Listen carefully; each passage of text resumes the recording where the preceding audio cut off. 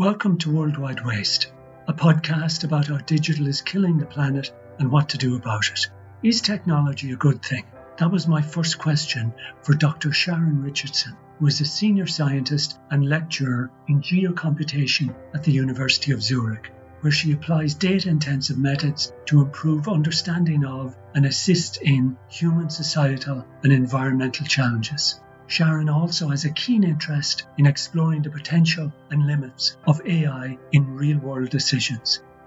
Yeah, it's an interesting one though, isn't it? Because I think there's a statistic, and this could be completely wrong, I'd need to check it afterwards. But, if we want to revert back to, say, hunter-gatherer era, then we can only sustain around about, 250,000 people on the planet in that lifestyle. Technology has enabled us to grow as a population. And that's an interesting debate to be had. Is that a good thing or not? Because generally, well, I'm here, and I wouldn't be if we'd said no to that. So I think technology ultimately is a good thing. It's enabled us to get to the billions, which we otherwise would not be possible on this planet. And the frustration is that used well, there shouldn't be the massive downsides that we're currently seeing. So we can't just, it's a little bit like the example of electricity. You can use electricity to make toast or to kill people. It's just, do we then say, oh, well, electricity is too dangerous, we should never have invented it? And of course, that would not be particularly sensible.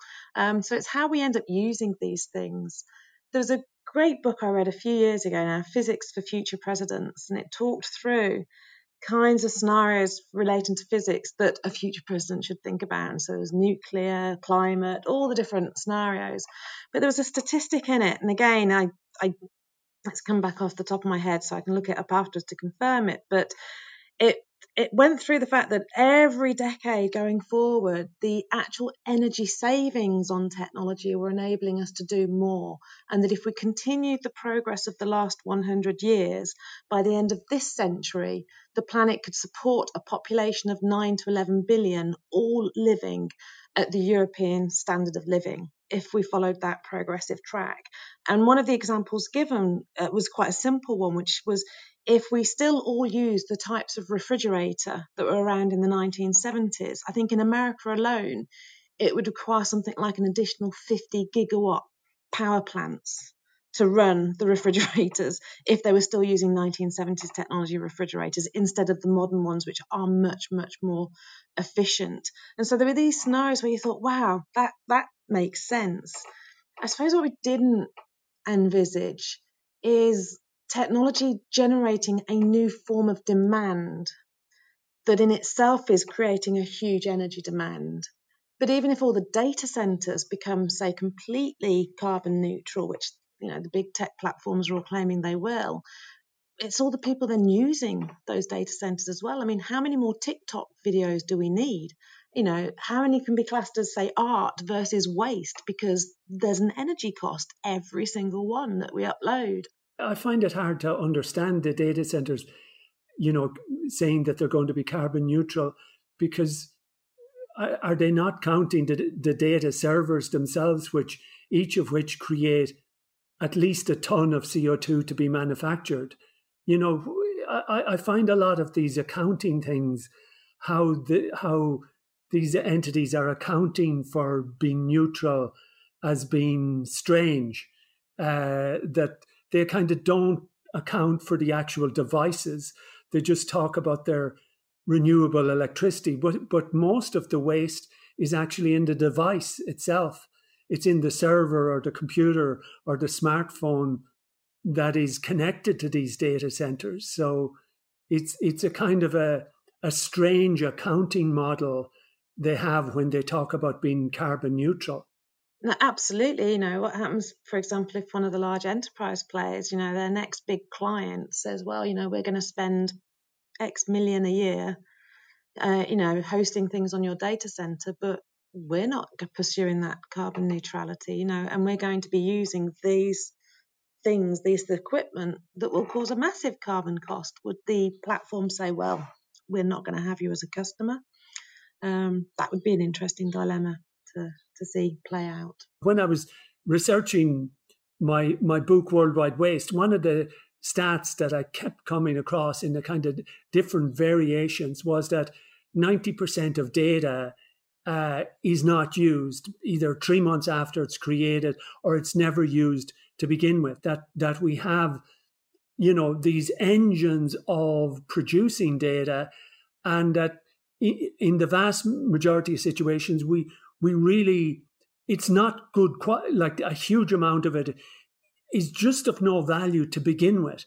So it never gets used. And then some of it that may well be useful, well, we still don't have great capacity to use it. But this sense of, that our capacity to create data vastly outpaces our capacity to use it. What would your experience be in that?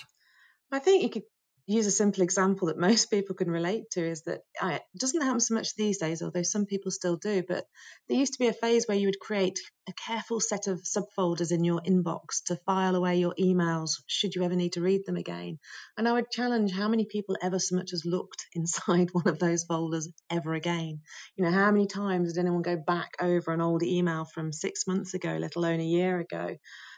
I would wager very, very few people. And so, yes, this is a huge challenge, is that much of the data being generated has minimal value, but it's knowing which bits are going to get used. That's the challenge. I don't know off the top of my head what the solution is as to whether or not, how do you create some kind of tax or cost to make people more careful about what data does get captured and stored because of its cost compared to its potential value.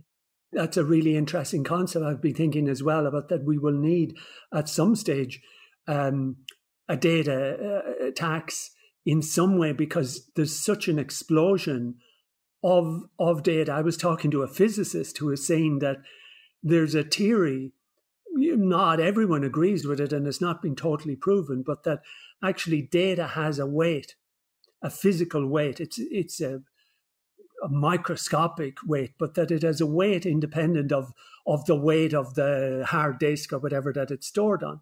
And that this physicist estimates that within maybe 3, 5 or 600 years, depending on the growth of data, that this weight will become really evident and will become, very significant in the Earth's mass, because we are creating such unbelievable volumes of data. And he was saying we ain't seen nothing yet with Internet of Things. It's going to explode in exponential values, so that at some stage quite soon, data will really begin to stress organizations and stress societies in the massive volumes that it's being created. Is that something you see coming, or do you think those fears are unnecessary, or what do you think? I think it's fascinating what he's proposing, that there's some kind of additional actual weight to information beyond, because we often talk about it where you can say it's expressed in physical form the minute you print it out on a piece of paper, or even arguably if it's visible on a computer screen. And certainly when it's stored on a hard drive, there's a physical artifact now involved. And we've both been around the digital for a similar period of time. We've been through that process of working with organisations transitioning from paper to digital, where one of the big arguments is the sheer reduction of physical storage space required is a significant cost saving. So to then say, well, things keep getting smaller and smaller. So you can argue dropping from paper down to digital was a massive reduction. But yes, if that digital then keeps exploding, will it then eventually fill the same amount of space, but with, realms more information than was possible with the physical in paper form? See, I had this image that a lot of AI, we train it in McDonald's. We train it with very poor quality data, but not alone. It's almost like the dump yard in McDonald's. It's like the bins we feed.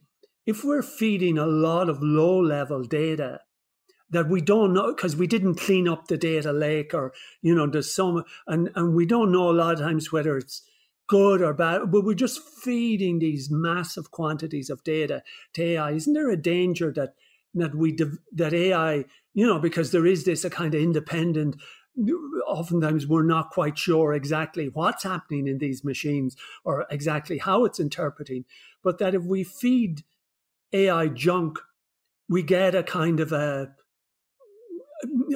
junk AI in the sense, or a kind of a hungry AI, or a type of AI models that actually demand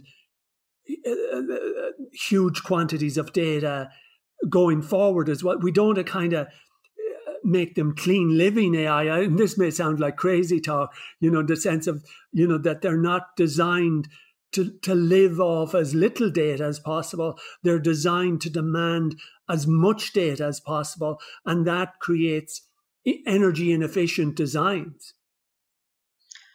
Yeah, this is where I actually think we will have a breakthrough where our design of AI changes fundamentally in the not too distant future.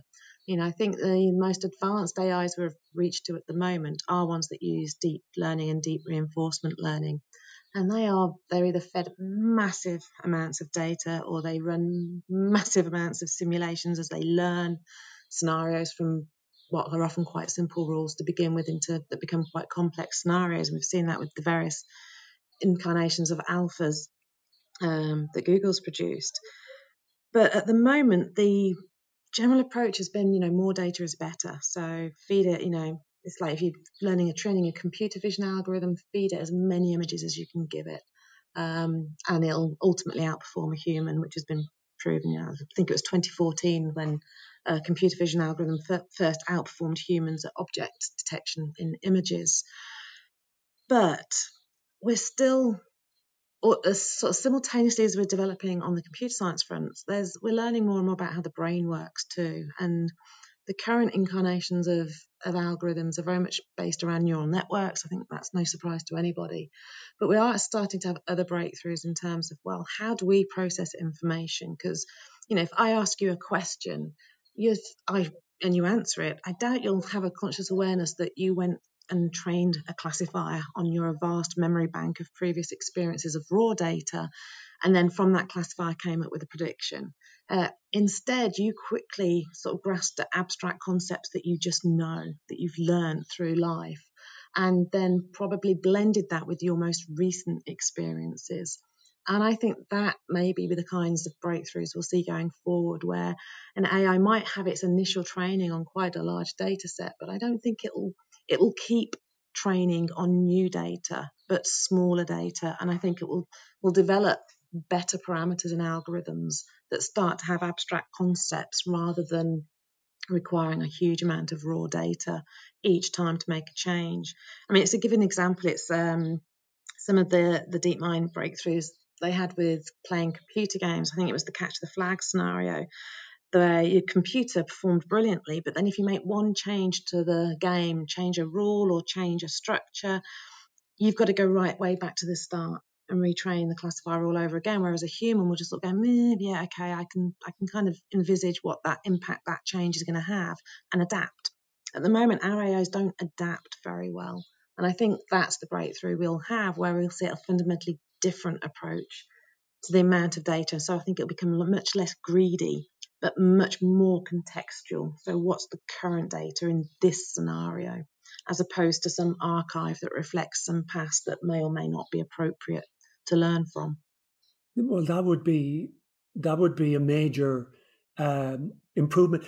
Sharon, do you see in conversations that awareness among AI researchers that they are gluttonous for energy, like that their systems in a climate crisis are incredibly, they're like massive gas guzzling Hummers, and that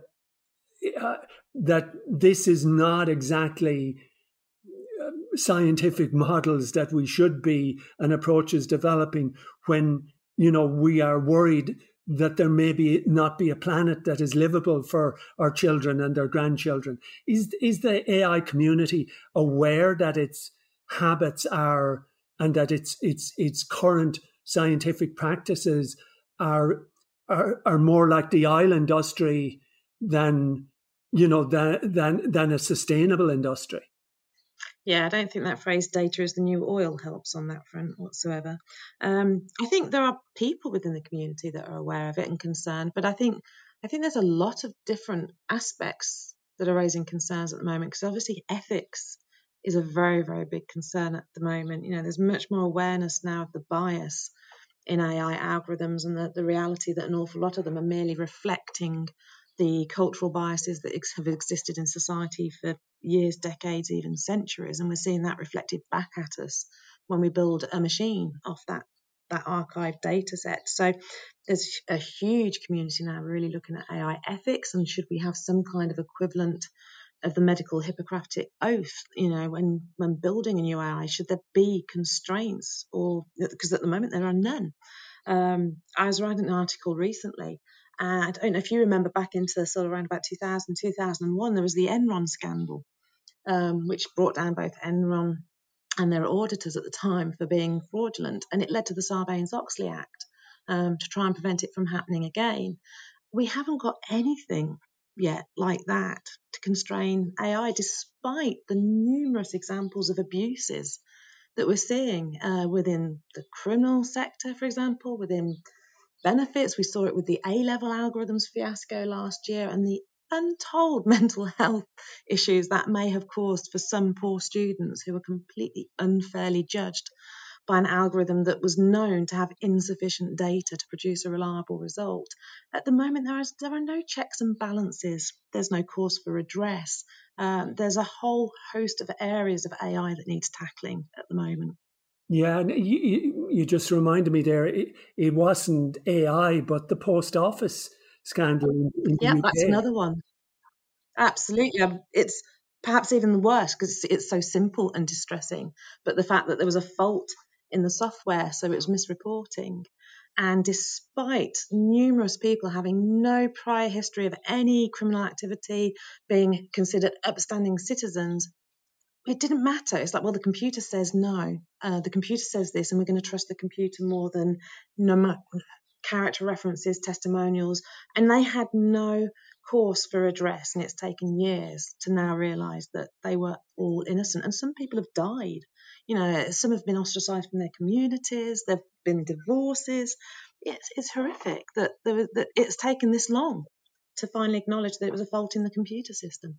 Yeah, it's amazing. Yeah, and I think, we seem to have this inbuilt, part of our DNA to look for new gods, and it feels in many ways like technology is the new god at the moment, is the hip Jesus, that, the computer says, and therefore it must be right in the process, that, we just externalize this sense of there's this higher thing that has the understanding, and that we must follow it. And yet, as you say, it's just a malfunctioning computer program.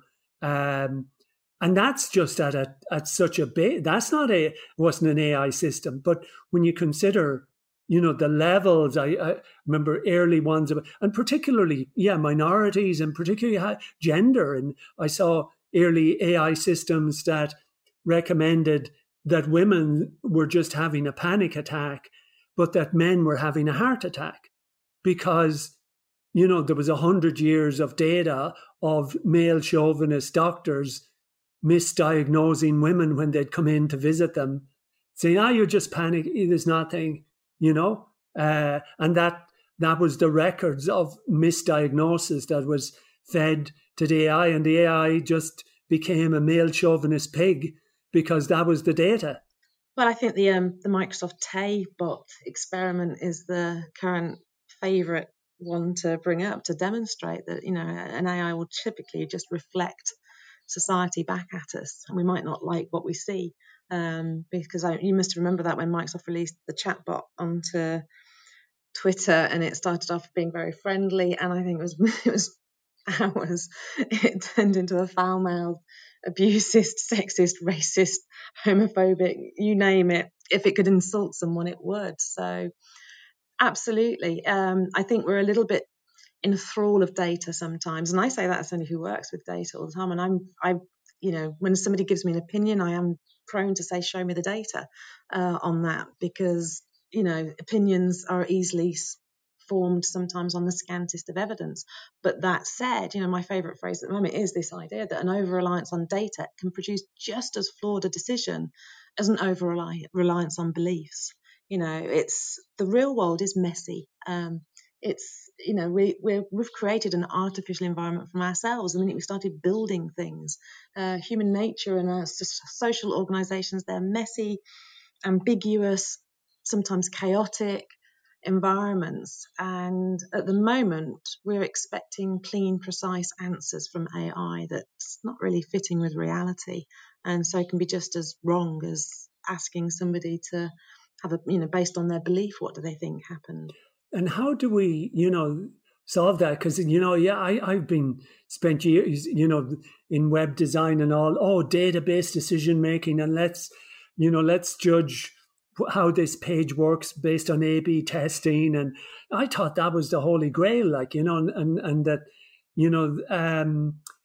and as you say, it's a lot more messy. And one of the things that I've noticed in being involved since the mid-90s in designing really big websites. Like I've worked for Microsoft a lot and a lot of the technology companies and over the years, and building really big websites, is that the skills, what are sometimes called information architecture, are actually in decline. That less people are skilled at, and there's less interest in organizing information and coming up with classifications and structures than, in my experience, than there ever has been. And part of the reason is, Google will sort that out. Why do I need a set of folders? I'll just search for it or whatever. So as data explodes, the actual essential skills to structure and organize it are actually in decline. Am I crazy, or are you seeing the opposite of that? But that's what I'm seeing. Information architecture skills in decline during a period when they have never been more needed. No, I'm not going to disagree with you there.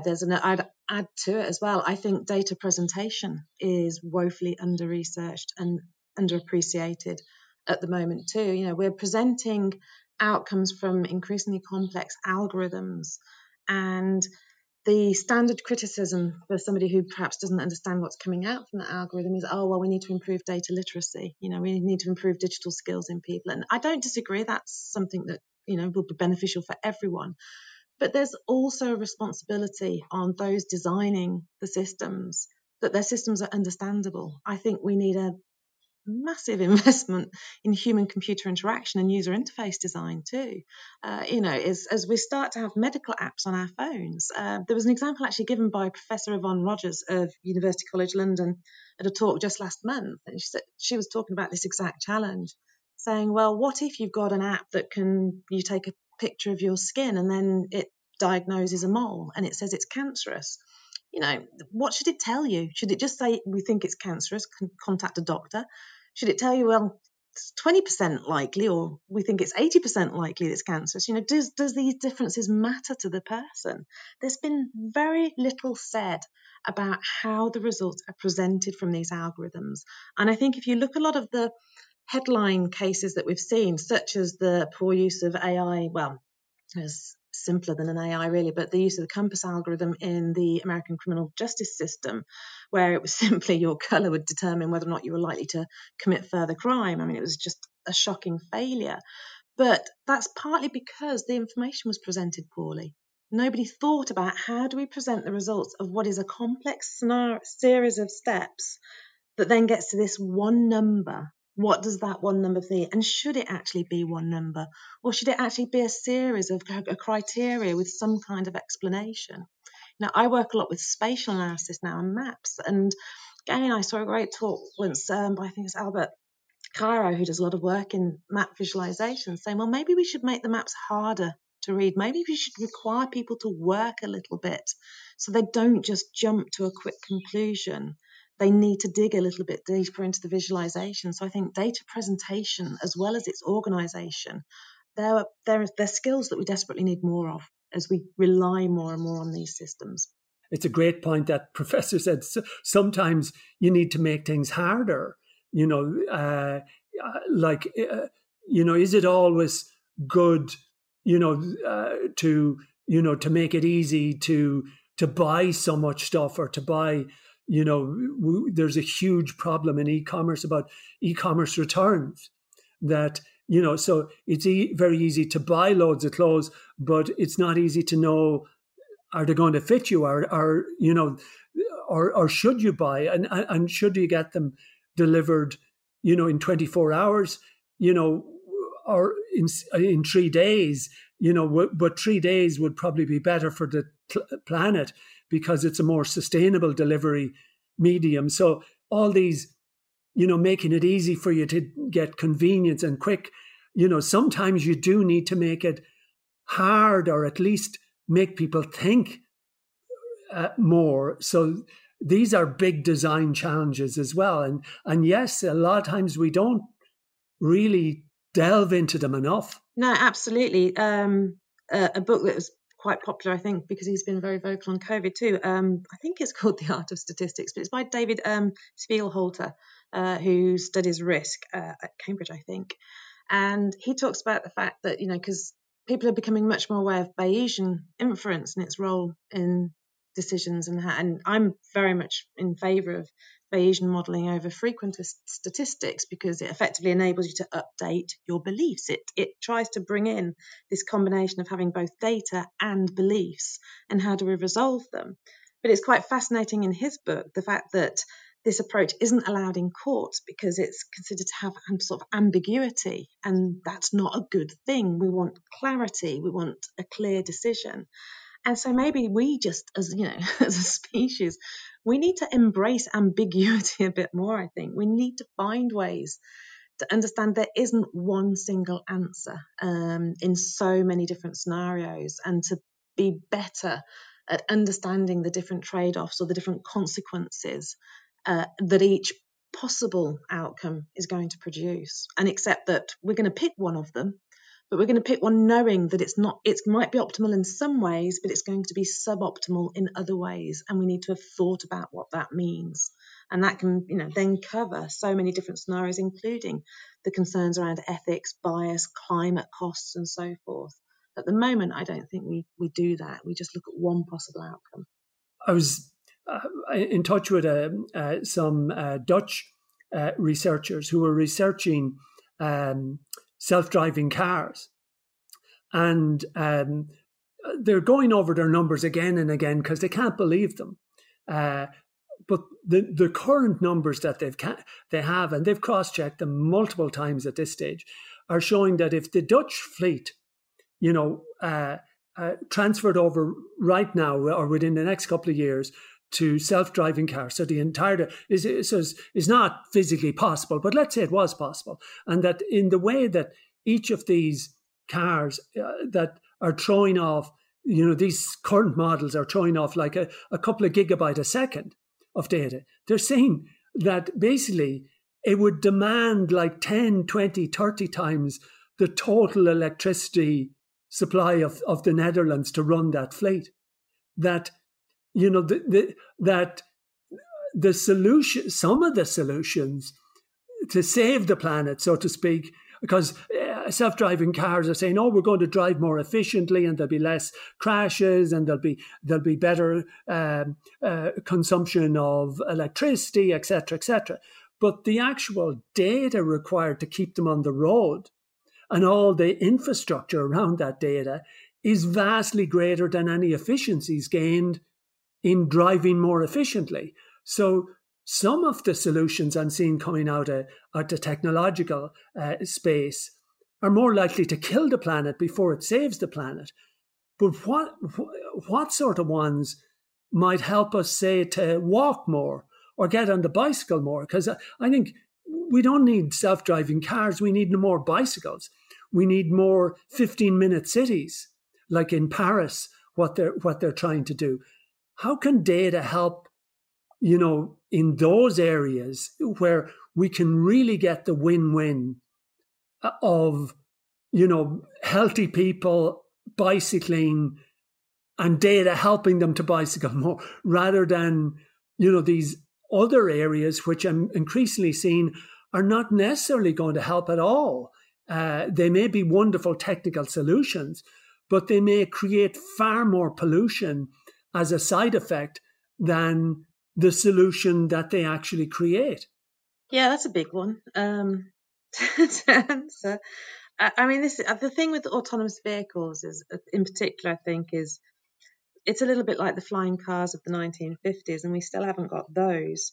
I think a lot of people are dialing back on their predictions as to when we'll have such things on the roads because of so many different complexities and the energy cost of running them being one of. So it's a big topic in its own right to answer that one, because a lot of it's going to ultimately come down to leadership visions. What kind of world do we want to see in the future? We're seeing a huge pushback against globalization at the moment. What's that going to mean? We could head off into some very, very big topics here, possibly beyond the realms that either of us can answer. So, it is ultimately going to come down to some tough decisions are going to get made. I mean, in my research of cities, when I did a Smart Cities Masters a few years ago now, which led into the PhD, and overwhelmingly the best cities were the small ones. Time everywhere, it wasn't the big metropolis. It was generally the smaller ones. So, like in the UK, it's like Edinburgh, Winchester, anywhere with a cathedral that's quite small but still gets city status. And the same in America, so areas in the cities in Silicon Valley compared to the huge metropolis, they're generally, people are happier, healthier, and that works. But we're back to a scaling problem in terms of population size as well. The general assumption has been, based on the numbers, is we need the big cities to cope with the big populations. I had a stat on my blog a few years ago, and I haven't checked whether how much it's changed, but it's still the fact that, we now know over half the population lives in cities, and over half of that population lives in slums. And frankly, they are not concerned about electric vehicles or autonomous vehicles or AI or anything. They're surviving. So, this is where it becomes a challenge. Which challenge are we trying to solve here? So I will be very interested to see when that study comes through. There's a lot of research getting specifically into vehicles. What will be the impact if we did have autonomous vehicles? Because it's not just the cost of the data generation and running them, but there's the other models show that they would produce more trips, not less, or fewer. Sorry, using the correct terminology.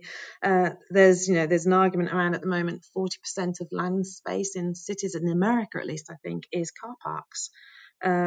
So would it suddenly release lots and lots of land for redevelopment? And then it's like, well, actually, no, we'd end up with more of these. So unless we get the smart car parking where we can sink them under the ground or have skyscraper car parks and what have you, then we've got to put them somewhere. So there's so many different challenges that we're a long, long way off solving. Just getting to the point where we've got one of them working on the roads without killing people is a good start point. Yeah, and what do you think of the idea? Maybe the best of both worlds. What Paris is really trying to drive, the 15-minute city in a kind of like multiple cities in a city.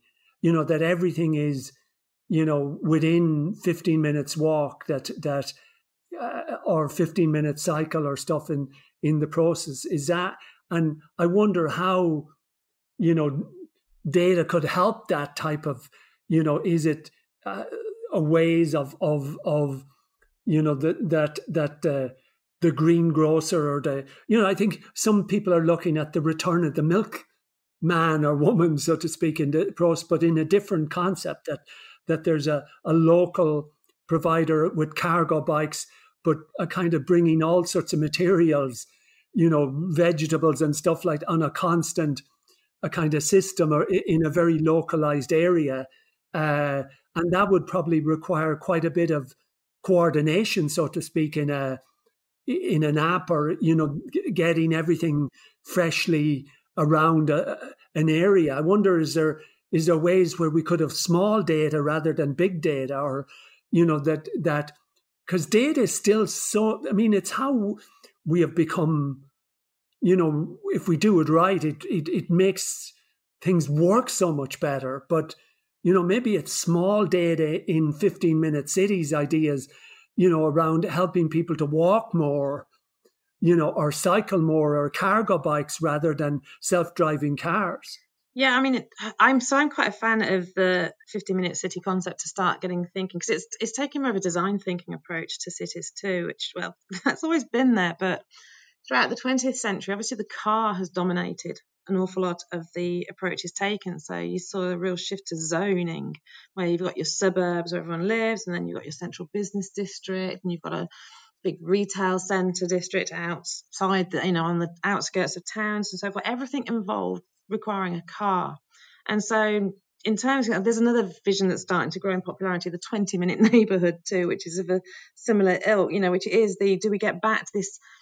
It's actually just going back to how things used to be happening. If you look at how London grew organically, it's actually a collection of villages that just joined up over time, and you still see that in the naming conventions and the different high streets in different pockets of London. So London as a city is quite a good example of lots of villages joining up into one giant city, as opposed to the sort of huge design from day one city where it is just a massive grid-based metropolis. So, yeah, I mean, data will become essential to those sorts of scenarios, because we're looking at potentially much more hyper-local distributed systems. There's a big push for, should we see more urban farming in these scenarios? Because farming and agriculture is causing a huge impact on the environment and the sustainability, the ability of the planet to sustain us, at least. So if you're going to have much more urban farming, it's local, but it's got to be distributed very, very quickly to avoid waste. So absolutely, there's going to be a role for data in those types of scenarios. But it is going to require much more of a sort of holistic systems thinking approach to connect all these ideas together into the kind of future life we want to see. I saw a fascinating study there a number of years ago in China, where they increased crop production by something like 5 or 7%, which is very substantial, like over a 20-year period. And they did it with practically no new technology, but basically creating big networks of farmers and policymakers. And so they'd say, oh, we planted it.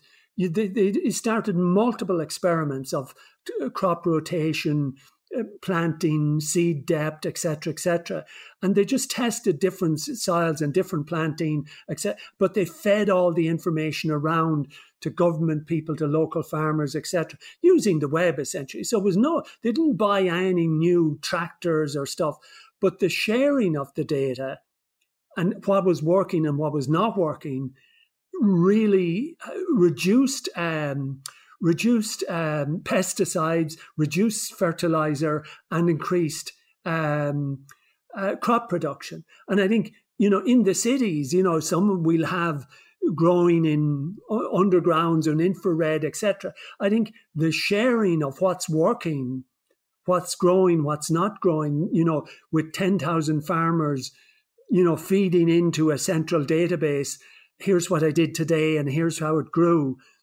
We can learn from each other. We don't need, this is where I think data is so exciting, isn't it?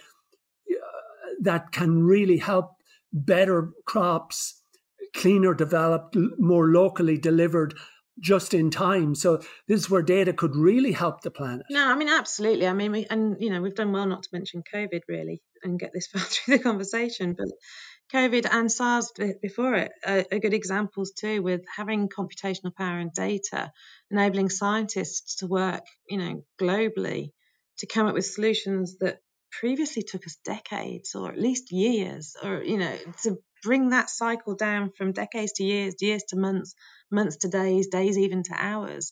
This is some of the possibilities that we see now, where it's phenomenally good thing to have access to the data.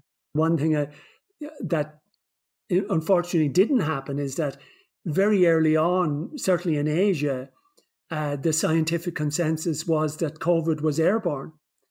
And yet the Western societies in particular were very, very slow to accept that data, that, which had a massive impact on the spread of the virus, versus the conventional wisdom that wash your hands and it's going to be spread through surfaces. Yet the data was there very early that it was airborne. And yet we weren't able to, as organizations or societies or medical establishments, accept that data. Yeah, I think this was one of the interesting examples, again, with coming back to what we were talking about earlier, with data and beliefs sort of having a bit of friction. Because if I understand correctly, and again, I could be wrong here, a lot of the early modelling was the belief that it would behave like flu. And so it was modelled like flu. And so hence the focus was very much more on droplet spread and fomites off surfaces, which is the general consensus of how flu spreads. And I think there was such a strong belief on that model that it almost override seeing what the data was telling them at the time, and because we've seen these sorts of examples before where if what if you've got a certain strong belief that, well, this is the way things are, it's very difficult, even when you've got data, to push back on that kind of belief. Yeah, and isn't that the conundrum as well? We need the belief and we need the data, because if we just believe in the data, we can make almost worse decisions than if we just believe in belief. Absolutely. This is one of the big, it's back to this idea that we need these systems of redress, of ways of testing, is there something missing here? What's the data we don't have? It's like that classic example everyone goes back to, the figuring out what was causing the weaknesses in planes returning from World War II. And don't look at where the bullet holes are, look at where the bullet holes aren't, because they're the planes that didn't come back. And we still struggle with that. There was the great example with DNA. Once DNA testing became a thing, it became such a certainty that, well, if your DNA showed up in a crime scene, you were there because your DNA is there. So how could you not have been there? And yet there's countless examples now where it's been proven afterwards, and often after people have spent some time in prison, that there was cross-contamination. And that they never. And there was the one example of a gentleman who had an absolute cast iron alibi. He was in hospital, but his DNA was detected at a crime scene, and he spent 6 months in prison before they finally got to the bottom of it, which was he was transported in the same ambulance, and somehow some part of his DNA ended up under the fingernails of the victim at the crime scene. So it transferred via the paramedic that collected the samples.